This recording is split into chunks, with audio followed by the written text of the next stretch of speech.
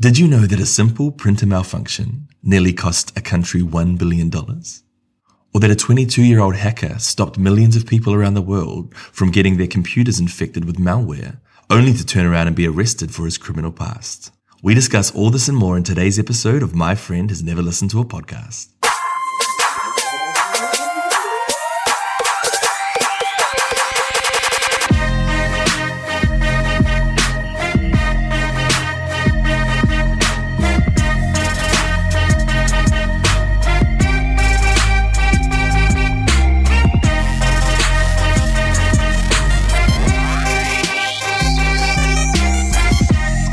Welcome back, James. Hey, buddy. Welcome. How you doing?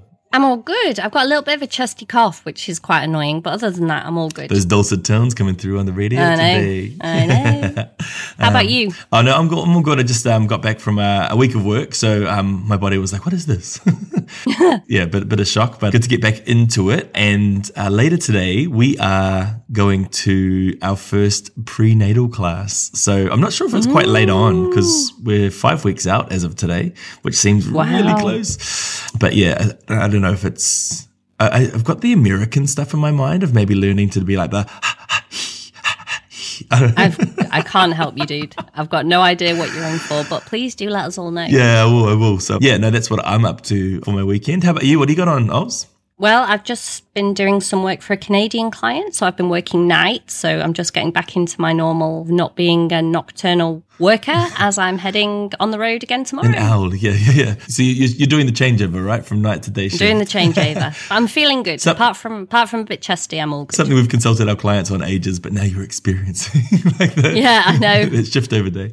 How are you managing your fatigue? Yeah, crack up. I recorded a podcast during my downtime. Yeah. Awesome. Well, this week we looked at a podcast called The Lazarus Heist, and holy shit, Oz, you have been holding on to this one, and I loved it. Like, I thought it was brilliant. Well, I hadn't even been holding on to it, James. I was waiting for it to finish because obviously there was like 10 episodes and I recommended it to you before it had even finished because I knew it was going to be an absolute cracker. And what we need to let our listeners know is that this isn't the end of The Lazarus Heist either. There are more episodes that come out later, but what they've done is release the first 10 episodes as almost like series 1. And we're going to talk about them today because you need to get out there and listen to them. And if you aren't convinced just by reading the synopsis, let us tell you why you need this podcast in your life. The Lazarus Heist is a BBC World Service podcast. I love a lot of the BBC World Service podcasts. They are so well made, and the journalistic investigations that go on are just phenomenal. And I'd never even heard about these hacks, James. Now, are these the same people that brought us The Missing Crypto Queen, Oz? Is that World Service? It was the BBC, but that wasn't World Service. Okay, sorry, the ad plays all the way through it, so I was like, oh, yeah, I know, must be. What other ones have they done, Oz? Off the top of your head, can you think of any? They also did The Assassin, which I absolutely loved, and Death in Ice Valley, which was another great podcast. Oh, yeah, I heard the ads for that one.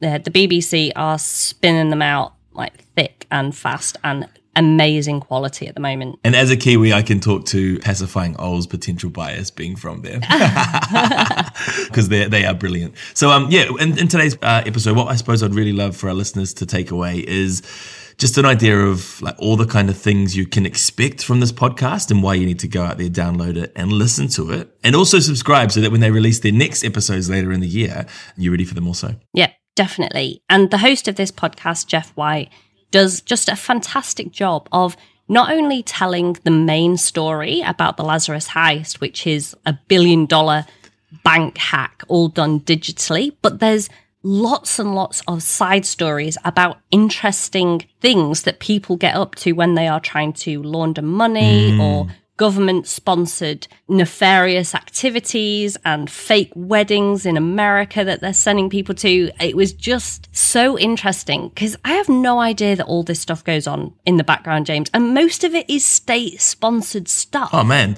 Like, we are looking at a podcast that takes you behind the curtain of the FBI. It takes you into the realm of like white hackers and, you know, how many countries did you visit in this podcast, oh my Ollie? God, you went to so Bangladesh, many. You went to Macau, you went to China, you went to America, you were in North South Korea, England. Yeah, like you were all over the place with this podcast, and none of it felt unnecessary. Like it all felt like it was part of, like you felt like every bit of information that you heard, every story that they decided to go into further detail with, or every country they visited, all added value to the podcast. So yeah, I loved it.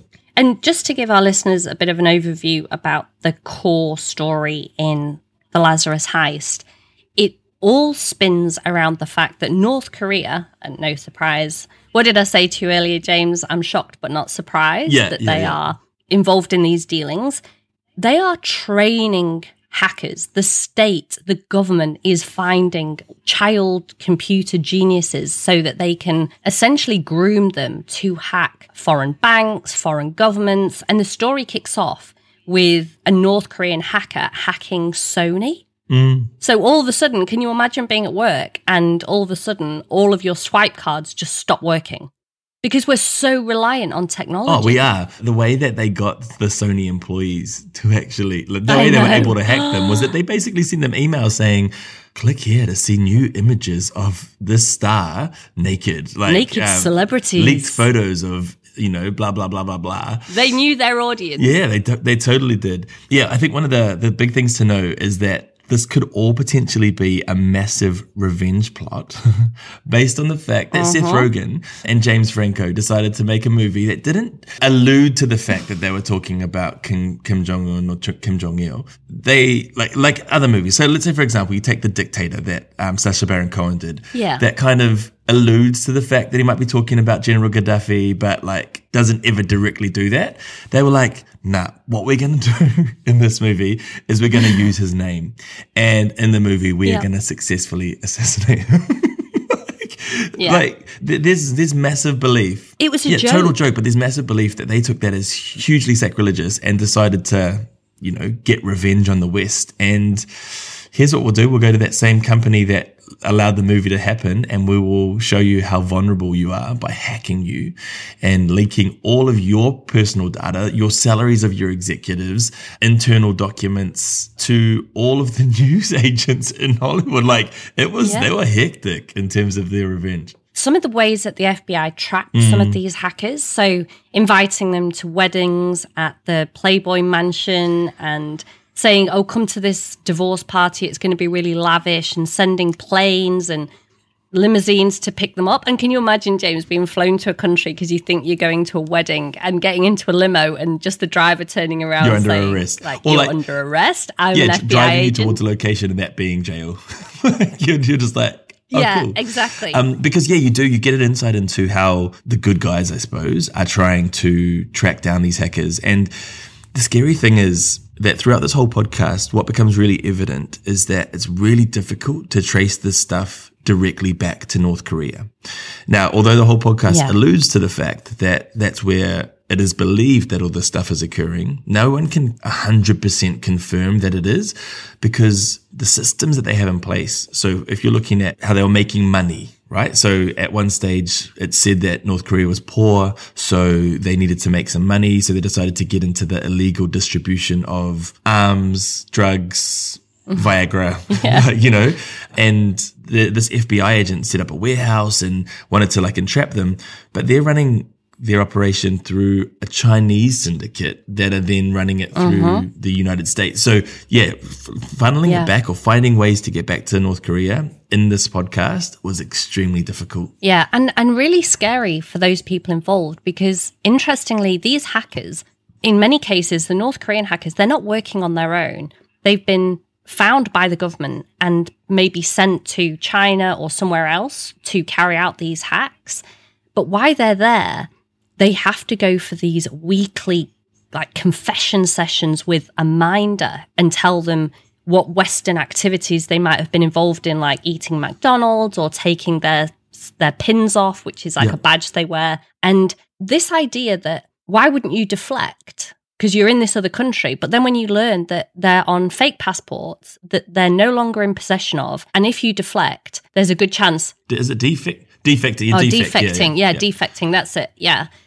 But if you do that, escape into, say, China, they will murder your family who are back home. So you are constantly in threat of your family being executed. So you kind of have to carry out these illegal activities, otherwise your family gets killed. There was one probably beautiful moment through the podcast where you had the chance to talk to some of the people who had defected from the country successfully and had been away for years. Yeah. And the podcast, has an awesome opportunity to talk to these people who had obviously lived behind the North Korean wall and were able to talk to people about what that was like. And this real touching moment that kind of made it real for you was one of the gentlemen saying, like, I'm sorry, Mum and Dad, I didn't actually realize that me doing this would put your lives in danger. And it was kind of his, this podcast became his avenue to reach out to them. And It was really sad. And the idea that you can be killed by association, James. So imagine if I get arrested and they find out that you're my co-host and they just arrest you and you disappear or you go to some camp or you get executed just because you knew me. And by association, that's enough to warrant your death. I think the other key person in this podcast who I think adds so much value is Jean Lee. And so she is an American-born South Korean journalist who, through constant trying over many years, was able to set up a press office inside North Korea. And so she's got this press office in Pyongyang, and she gives such amazing perspective on what it was like living there, when they got internet and what that was like for them, and how the things we do in the West, we don't realize the impact that has on people in North Korea. So when there's these rumors going around that America's like hacked or Sony's releasing this movie, she's an American journalist who's living in North Korea and fearful for her life. That's dangerous. So I think it looks at the ripple effects, and she adds such. I thought she was so valuable to this podcast in terms of being able to offer us that insight to a world that not many people know about. No. And she is a cyber expert. And I find it so interesting that that's a job that didn't exist 20 years ago, James. And now we have these jobs that need to exist because I think you said it way, way back, many, many podcasts, and I've always remembered it. But any time that we invent something new for good, somebody's going to use it for bad. Oh, when we're looking at sleepwalkers, was it? Yeah. It's so true. Like the light and shade of anything that we do, right? There's always that nefarious. Isn't that our word of the season? Like nefarious. Ever since Brian Klaas, we've always been using nefarious.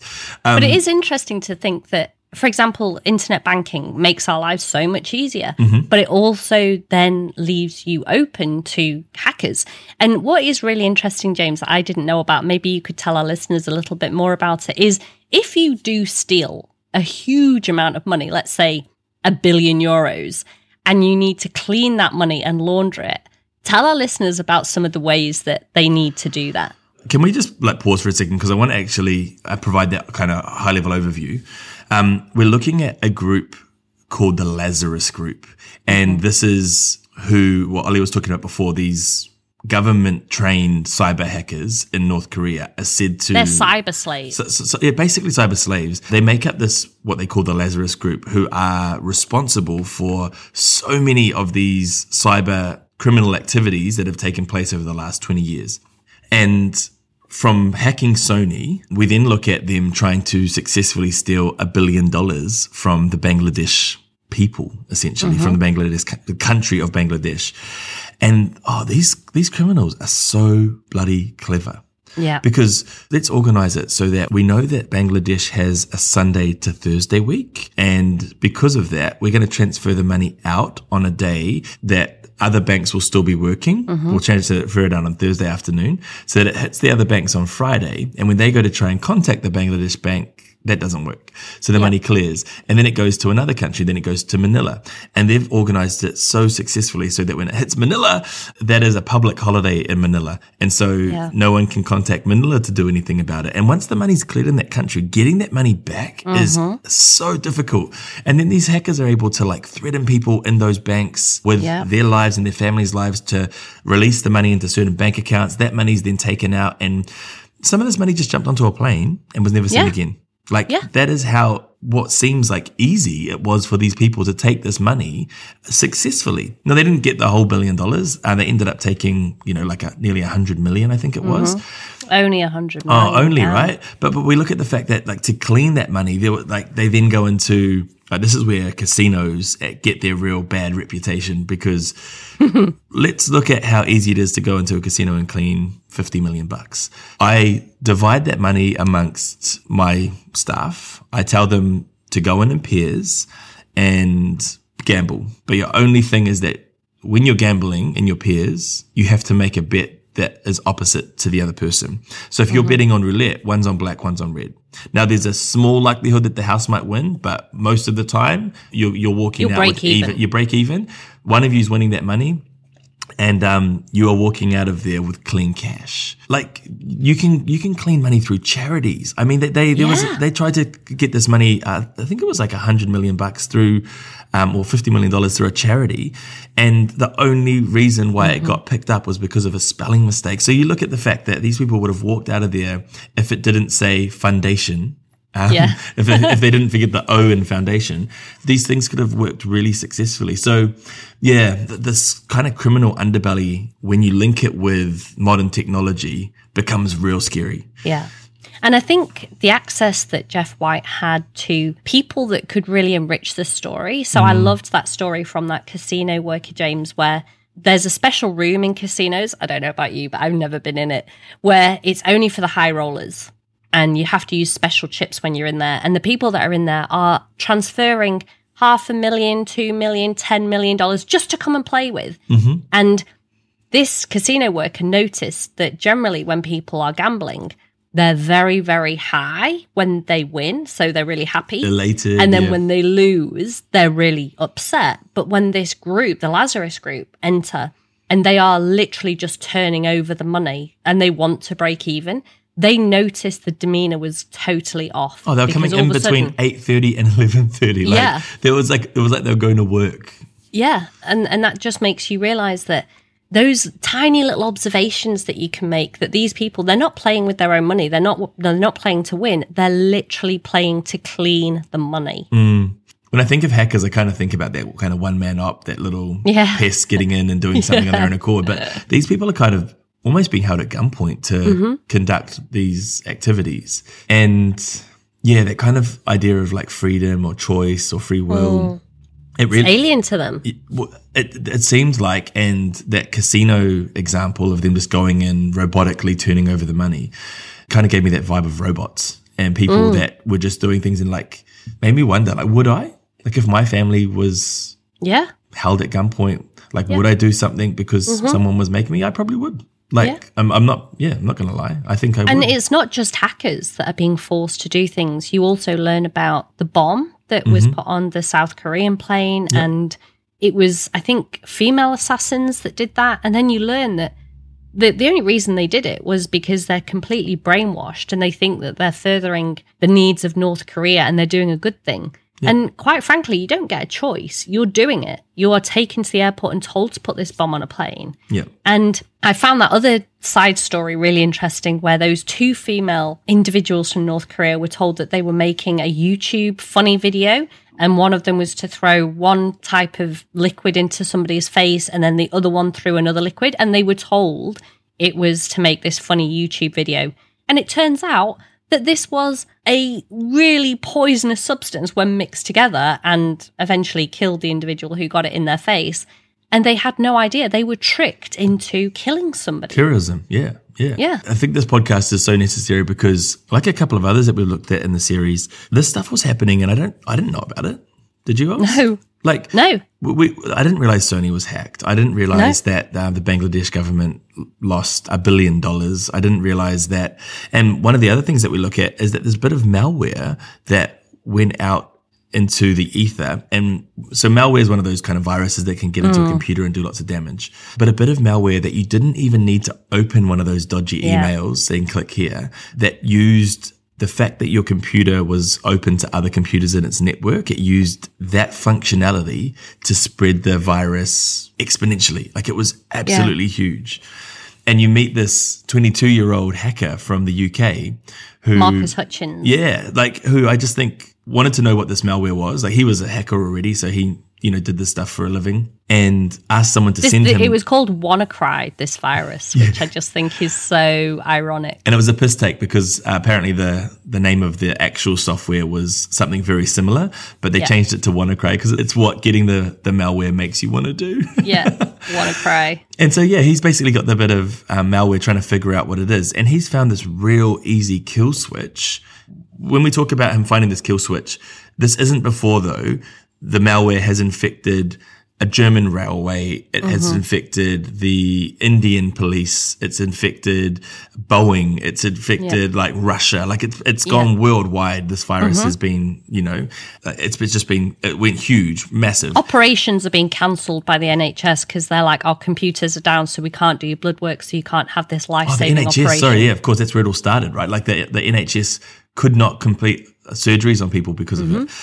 And they estimate that this virus ended up costing the world in the spaces of like $4 billion of money was lost because this virus went so worldwide.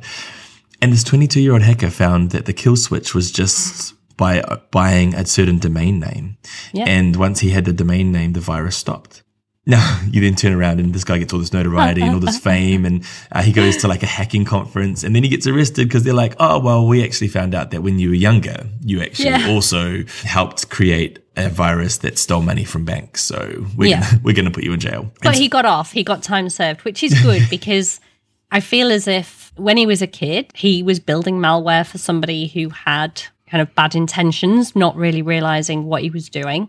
But he ultimately saved the world from they refer to him in the podcast as an incidental hero. And that's a perfect description of somebody who discovers some malware and knows enough about computers to do a bit of investigations and he's able to stop it dead in his tracks. We need more people like that. For sure. Yeah, like this podcast goes, as we said, around the world. It's so interesting. And I think the reason why I'd really encourage people to go and listen to it is because a lot of this stuff has happened recently and I don't reckon many people know about it. It's quite scary to think about how little we knew about this kind of stuff. And what's even more scary is something they allude to at the end of the podcast is that because we aren't hearing about these kind of things as much anymore, doesn't mean they're not happening. It actually means that they might be doing it better and that we just need to be really careful because it's not a matter of if it will happen again. It's a matter of when it will happen again. Yeah, there you go. Go and listen to a podcast that's going to make you walk on eggshells and so worried about what you do. Yeah. But this is it. How reliant are we on... We don't have cash, money in our houses anymore. It's just a number on a screen that if one day you looked at your bank balance and it was 000 and then the internet went down, what would we do? I don't know anybody's number. I wouldn't be able to find anybody's number without the internet. It's just scary. I'd have to start going to like old European families' houses and just asking like, do you still have cash? And if so, can I sell you some stuff? Yeah, I know. We're just so reliant on it and it is so open to hackers. I've noticed that there is now a big push I get a lot of emails about keeping client information confidential and ways that we can do that. Yeah. So I think people are becoming more savvy to the responsibility of looking after this data. But then you say that, and then I swear to God, like about 20 of my Facebook friends in the last couple of weeks have all been hacked with that whole, look what I'm doing. And like, you know how the post comes out and then it's telling you that you should click the link as well. And I'm just like, are we still falling for this? I say that and then probably... Yeah, you'll be doing it next. The thing is, though, did you hear about McAfee's CEO was found apparently committed suicide in a Spanish jail? And I think things like that are just weird. What is the CEO of McAfee like? It's like Jeffrey Epstein. Like it's all it's the same. Yeah, it's the invisible underworld. hand. Yeah, it is quite scary when you think about how vulnerable we are to our whole lives being hijacked. And just what happens below the surface. Like one of the sad things I think that this podcast reminded me of is that yes, all this stuff is happening by cyber criminals and terrorists, but governments are also working on this kind of information as well.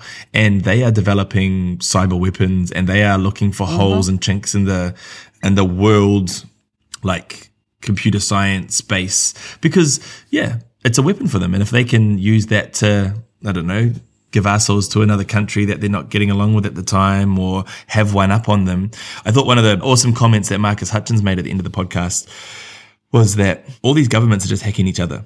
And, you know, they're fighting amongst themselves, and everyone, being us, is caught in the middle of these governments doing all these kind of things. And sometimes that stuff gets out and it ruins people's lives, and they're not the ones taking responsibility for the fact that they knew 5 years before that malware infected all those companies and cost the world billions of dollars. They're not going to stand up and be like, oh, we actually knew that that was possible, but we didn't tell you because we were using it as a weapon. And on that scary note, James, we do have an announcement for our listeners. Yes. Insert sad music here, please, Jeff.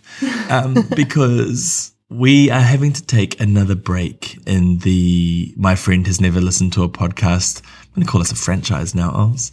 I think it's more of a journey than a franchise. Yeah, we'll call it the journey, the My Friend Has Never Listened to a Podcast journey. We're going to have to take another break because my baby is 5 weeks out from being born, and apparently Jenna can go at any time now. So as a way of being able to focus on my new journey into fatherhood, and also a chance for us to listen to heaps of amazing podcasts and be ready to come back to you for season 3, we are deciding to take a break.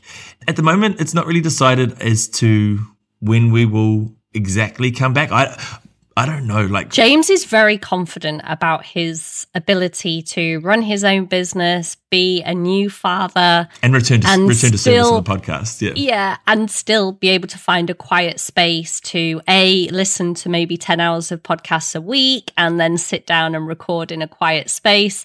I think let's give it a couple of months, James. See how you go. And then when you are ready and you are in the swing of things, then we'll be back. Yeah, I want to develop a bit of routine with baby, and then and then bring it back. So we are taking a hiatus, but for our new listeners, you've got a whole huge back catalogue of like 70 podcasts that you can listen to and get around. And we also have the potential of some bonus episodes dropping a little later as well. So all this and more is what's in store for us as we move forward. But I'm really excited. I just want to say a huge thank you to all our listeners so far. We have absolutely loved this journey, and it's been absolutely phenomenal. And I think something awesome that's just happened to us, as you know, as we're going into the break, is that someone like Casefile would offer us the opportunity to review one of their podcasts before it drops. It was a big testament for myself, and I know Ollie as well, that this journey has been worth it, and we've done some really cool things and met some amazing people in the podcasting space. I sound like I'm dying. I know. We are coming back, people. We're having a little mini break while James experiences fatherhood for the first time. And I do want to say a huge thank you to you, James, as well, because for somebody who's never listened to a podcast, I can see that you are absolutely hooked now, and you dedicate hours and hours every single week to an activity which wasn't part of your life before, and you're an absolute joy to record with. So thank you for the last however many 100 episodes we've done, and I look forward to seeing you very soon. See you on the other side. Yeah. I can't finish the podcast today, though, without saying thank you back, Oz, because, this would never have happened with you. My guru, my podcast queen, sharing your insight and your wisdom with myself and all our listeners as well. It's been phenomenal so far, and we're looking forward to coming back for a stellar season 3. And a huge thank you to Jeff May, our editor, for every single week editing our podcasts. And he goes above and beyond, because seriously, if you could hear the raw data that he gets, you would realize what a good job he does. What a wizard he is. Yeah, for sure. Well, a huge thank you to Jeff White, to Jean Lee, and the whole team at BBC World Service for bringing this podcast together. You did a phenomenal job, and everyone needs to listen to this podcast. Please do stay in touch with us, even though we're on break. So you can still get in touch with us on Facebook, Instagram, and Twitter. You can also drop us an email at myfriendhasnever@gmail.com and send in your recommendations and let us know what you're up to, and we will be back with you very soon. In season 3, we already have an episode in the bank for that actually came through from one of our listeners that we'll be listening to. So yeah, we love hearing what podcasts you listen to, and that can actually help guide us in terms of bringing them to a wider audience. We also want to say a huge thank you to MJ from Multi Design for our theme music. All right, James. Good luck with fatherhood, and I will see you on the other side. I'll talk to you on the other side, buddy.